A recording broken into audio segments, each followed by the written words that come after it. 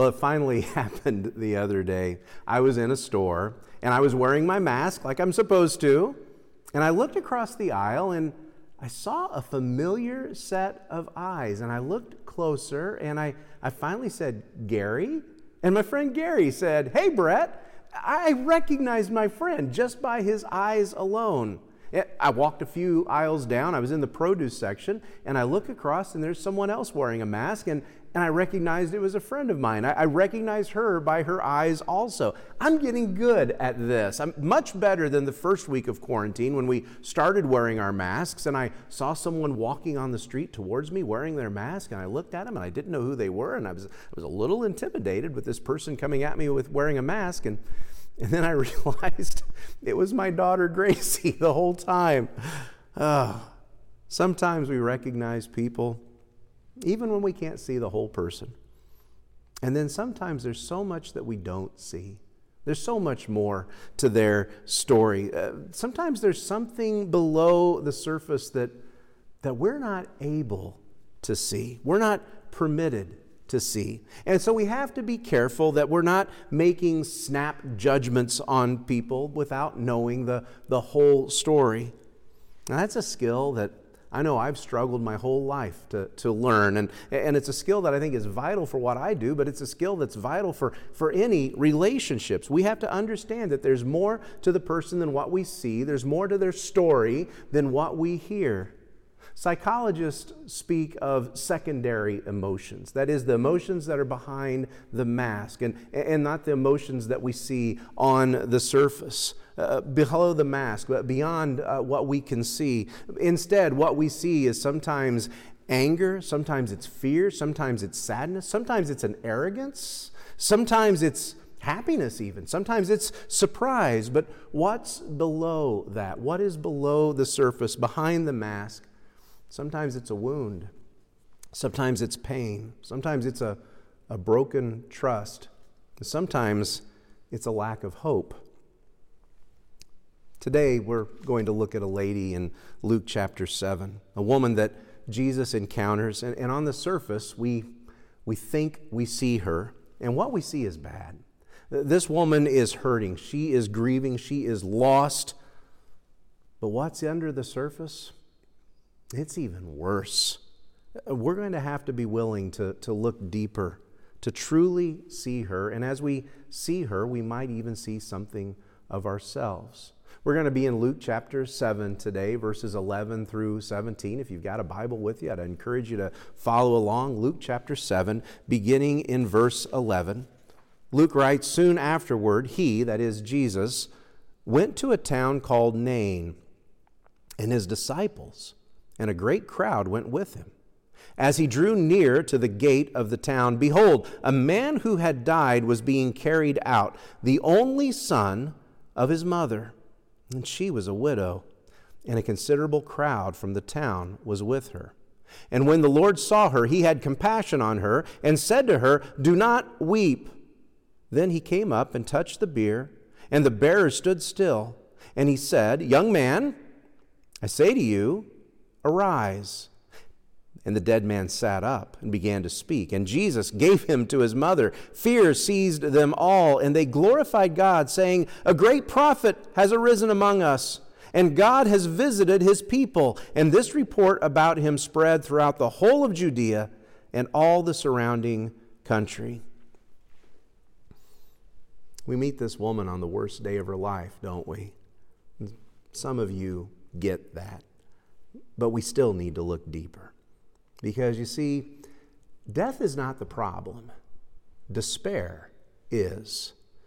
We're almost a third of the way through the Gospel of Luke. And as we've experienced Jesus through the Gospel of Luke, we've come to expect miracles. We've come to expect healings. We've come to expect Jesus to amaze us. And so we know from the very beginning of this story that Jesus is going to bring this woman's son back to life. Death is not a problem. Prepare to be amazed.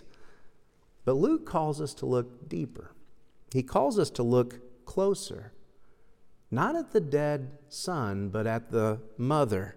And in fact, everything that Luke says as he tells us this story draws our attention to that woman, draws our attention to her pain. Again, verse 12, as Jesus drew near to the gate of the town, behold, a man who had died was being carried out. Oh, we feel the pain of that. The only son of his mother. Oh, that's so much worse. And she was a widow. That's devastating. Luke takes us down, down, down into this woman's despair. She has lost her son, her only son. Worse than that, she is a widow. And in that world, her son, her only son, would have been her only means of support. Now that he's gone, how is she going to care for herself? There were really only two answers. One, she would become a beggar. Two, she could become a prostitute. In that world, that was the only way a woman like her could take care of herself. Either way, her life is over. It's not just that her son is dead, her hope has died with him. And that's why I say death is not the problem. Despair is. Our news has been centered on the COVID-19 pandemic for weeks now, to the exclusion, it seems, of other news. And it's easy to forget. It's easy to forget what was so predominant in our minds for so long. And it's easy to forget that right before this pandemic, right before this crisis, Tennessee was hit by some devastating tornadoes. And there's so many stories from that devastation, stories of loss and stories of people whose lives were just ripped apart. Matt Collins is one of those stories. Matt is the youth minister at the Jefferson Avenue Church of Christ, and he and his wife Macy lost their home, and sadly they lost their daughter Hattie in that tornado. Death, devastation, and despair more than most of us could ever begin to understand. What does a person do with that kind of despair? Where do you go with that? Most of us would have to admit that what Matt and Macy have been through is beyond any of our experience, and yet we've had times when we have felt consumed by what is in front of us. We have felt consumed by our hurts. We've allowed those hurts to build up way too long. They have overwhelmed us, and suddenly everything feels hopeless. We feel hopeless. The woman in the story is walking out of town to bury her son. She felt hopeless. She knew crushing despair. But then she encounters Jesus at the gates of her city. And Jesus meets despair with his compassion. Luke does everything he can to put our attention on the mother rather than on the son. Listen to what he writes in verses 12 and 13. Verse 12, he says, "A considerable crowd from the town was with her, and when the Lord saw her, he had compassion on her, and he said to her, 'Do not weep.'" Do you hear the cadence in those words? Her, her, her, over and over again. The focus is completely on this woman whose life without Jesus is now over. She's hopeless. She's left in despair. There is no way out. Verse 13 says, "He had compassion on her." Compassion, it's an interesting word in the Bible. It only occurs in the New Testament. It only occurs in the Gospels. It only occurs in the Gospels, and it's only used of Jesus, to describe Jesus, or it's used by Jesus. In the Gospel of Luke, where we are right now, it's only used 3 times. Here, and then later in Luke chapter 10, Jesus is telling the story of the Good Samaritan. The Good Samaritan comes across the man who has been beaten and left for dead, and Jesus says he had compassion on him. And he bound up his wounds. He took care of him. Jesus uses it again in Luke chapter 15. It's there in chapter 15 where he tells the story of the prodigal son. And we read of this son who has abandoned his family, who has left everything and has become destitute, whose life has been upended, who has become next to nothing, and yet he makes his way back home. And as he's walking home, Jesus tells us that while he was still a long way off, his father saw him, and having compassion on him, he ran to him, he embraced him, he hugged him. Compassion is not just a feeling. I mean, that's where it begins. It begins as a feeling. But what's next? Where does compassion take us? For the Samaritan, it took him to a place to help. For the prodigal, for the father of the prodigal son, he runs to him, he hugs him, he holds his son. You see, compassion always calls for action. Compassion always calls for action. It calls us to do something to help. Not just feeling sympathy for someone, not just feeling sorry for their situation or sorry for their loss. Compassion reaches out. Compassion touches that person. In verse 13, Jesus speaks to the woman whose son has died. How many times have we been in that situation at a funeral, at a visitation, where we have to say something? There's mourning, there is loss, and we feel the need to say something. And we've got so many cliches that we fall back on. We say things like, well, he's in a better place now. Or we say things like, heaven has gained another angel. And I know we mean well when we say things like that, but those words don't help. Those words don't relieve any of the pain. Jesus says something that we couldn't begin to say, though. Jesus commands her. He says, do not weep. I hear that. I hear that command from Jesus, and I hear echoes of a promise from centuries earlier. Back in the Old Testament, back in the book of the prophet Jeremiah, in Jeremiah 31, verse 13, God promises there, I will turn their mourning into joy, I will comfort them and give them gladness for sorrow. Jesus himself becomes the fulfillment of that promise. And he continues to be to this day. Whatever it is in your life that has you in despair, whatever it is that has you feeling hopeless, the compassion of Jesus can bring joy. And the beautiful thing for you and me is that we get to be part of that. We get to be part of that joy. Because the way you care for others tells them that God cares.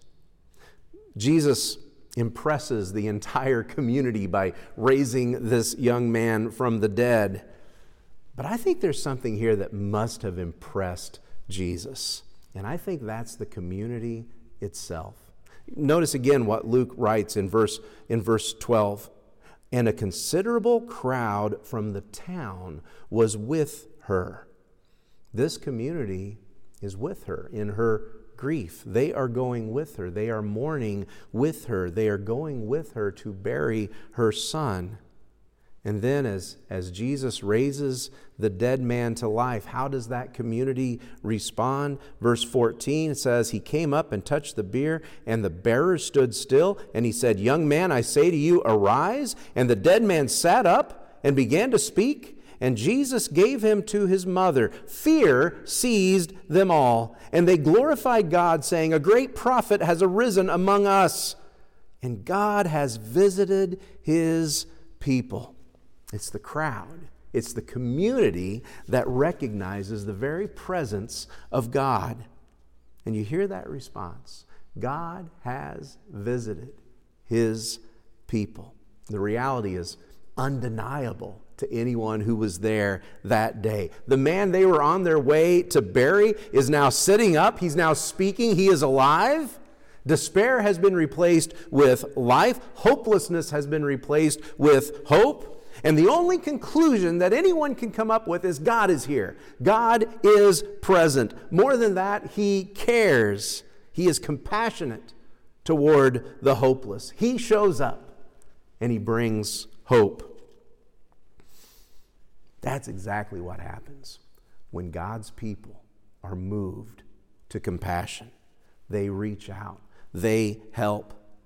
Like the Good Samaritan, we're there to help bind up the wounds and bring healing. Like the prodigal's father, we're there to run to the lost. We're there to run to the lonely and throw our arms around them and welcome them. When people like you and me, when we see those hurting and hopeless, those who are weighed down with grief and sadness, and we reach out and we care for them, the way you care tells them that God cares. Matt and Macy Collins would tell you that. You know, writing just days after the death of their daughter, Hattie, Matt wrote this: "Every interaction we had that night was with God's people. The church saved our life. We are living in the tension of devastation and love. Words do not do justice for how we feel for Hattie. The pain is unbearable at times and present all the times. We have also been overwhelmed with love and support from all over." Some of you know something of that tension because you've been there. In times of terrible loss, you have known that God has visited His people because He visited you in the way that a friend helped you, in the way that a friend held you through that time. That's the gift of compassion, and it restores hope. Isn't it interesting? After Jesus says to the mother, "Do not weep," the very next thing that Jesus does is He speaks to the dead man himself. He speaks to the dead man. Verse 14, Jesus says, "Young man, I say to you, arise." It amazes me. It amazes me that Jesus has the power to speak to that which is dead and bring it back to life. What would Jesus speak to in your life? What's dead in your life that Jesus wants to speak to? What would He say? Would He say to your hope that at times feels cold and dead, completely hopeless? Would He say to your hope, "Hope, I say to you, arise"? And just as importantly, is there someone in your life? Is there someone for whom you can bring their hope back to life? That through your care, through your compassion, you can speak to their hopelessness. And you can show them that God is alive and that He has visited them. He has visited His people. If there's one thing we know about Jesus, it's His compassion and it's His love. If there's one thing we want other people to know about Jesus, it's His compassion. It's His love. The very best way to do that is for us to show them compassion, to show them His love, to see past the mask that they might be wearing, and to restore their hope, and to let them know that God has visited His people, and He still does. There's a reason we call it communion. And the reason we call it communion is because it's something that we have in common. It's something that we do together. It is a reminder that in faith, we have a common family. It is a reminder that there is a common sacrifice for our salvation, a common salvation that we all share. It's a reminder that there is one body broken, that there is one blood that has been shed for us. And it's a reminder that that as we respond to that sacrifice, we have a responsibility to care for one another, that the compassion of Jesus is now our compassion, and that we have a responsibility to show one another through the compassion, through the care, through the concern, through the love that we have, to show them that God is alive, that hope is alive, and that God has visited his people. Let me pray as we prepare to take communion together. Will you pray with me? Father, I pray for my friends. I don't know all their situations. I haven't seen underneath all of their masks. But I know an awful lot of us are dealing with a lot of despair right now. Lord, there's storms in our lives that have been seen, and there are storms that can't be seen. There are times when we find ourselves sinking into despair and hopelessness. And the words of Jesus come back. Arise. Hope, arise. So Lord, as we take today, we're reminded of the body that's been broken for us. We're reminded of the blood that's been shed. And we're reminded that hope is alive because Jesus is alive. I pray for my friends taking together today that they know that.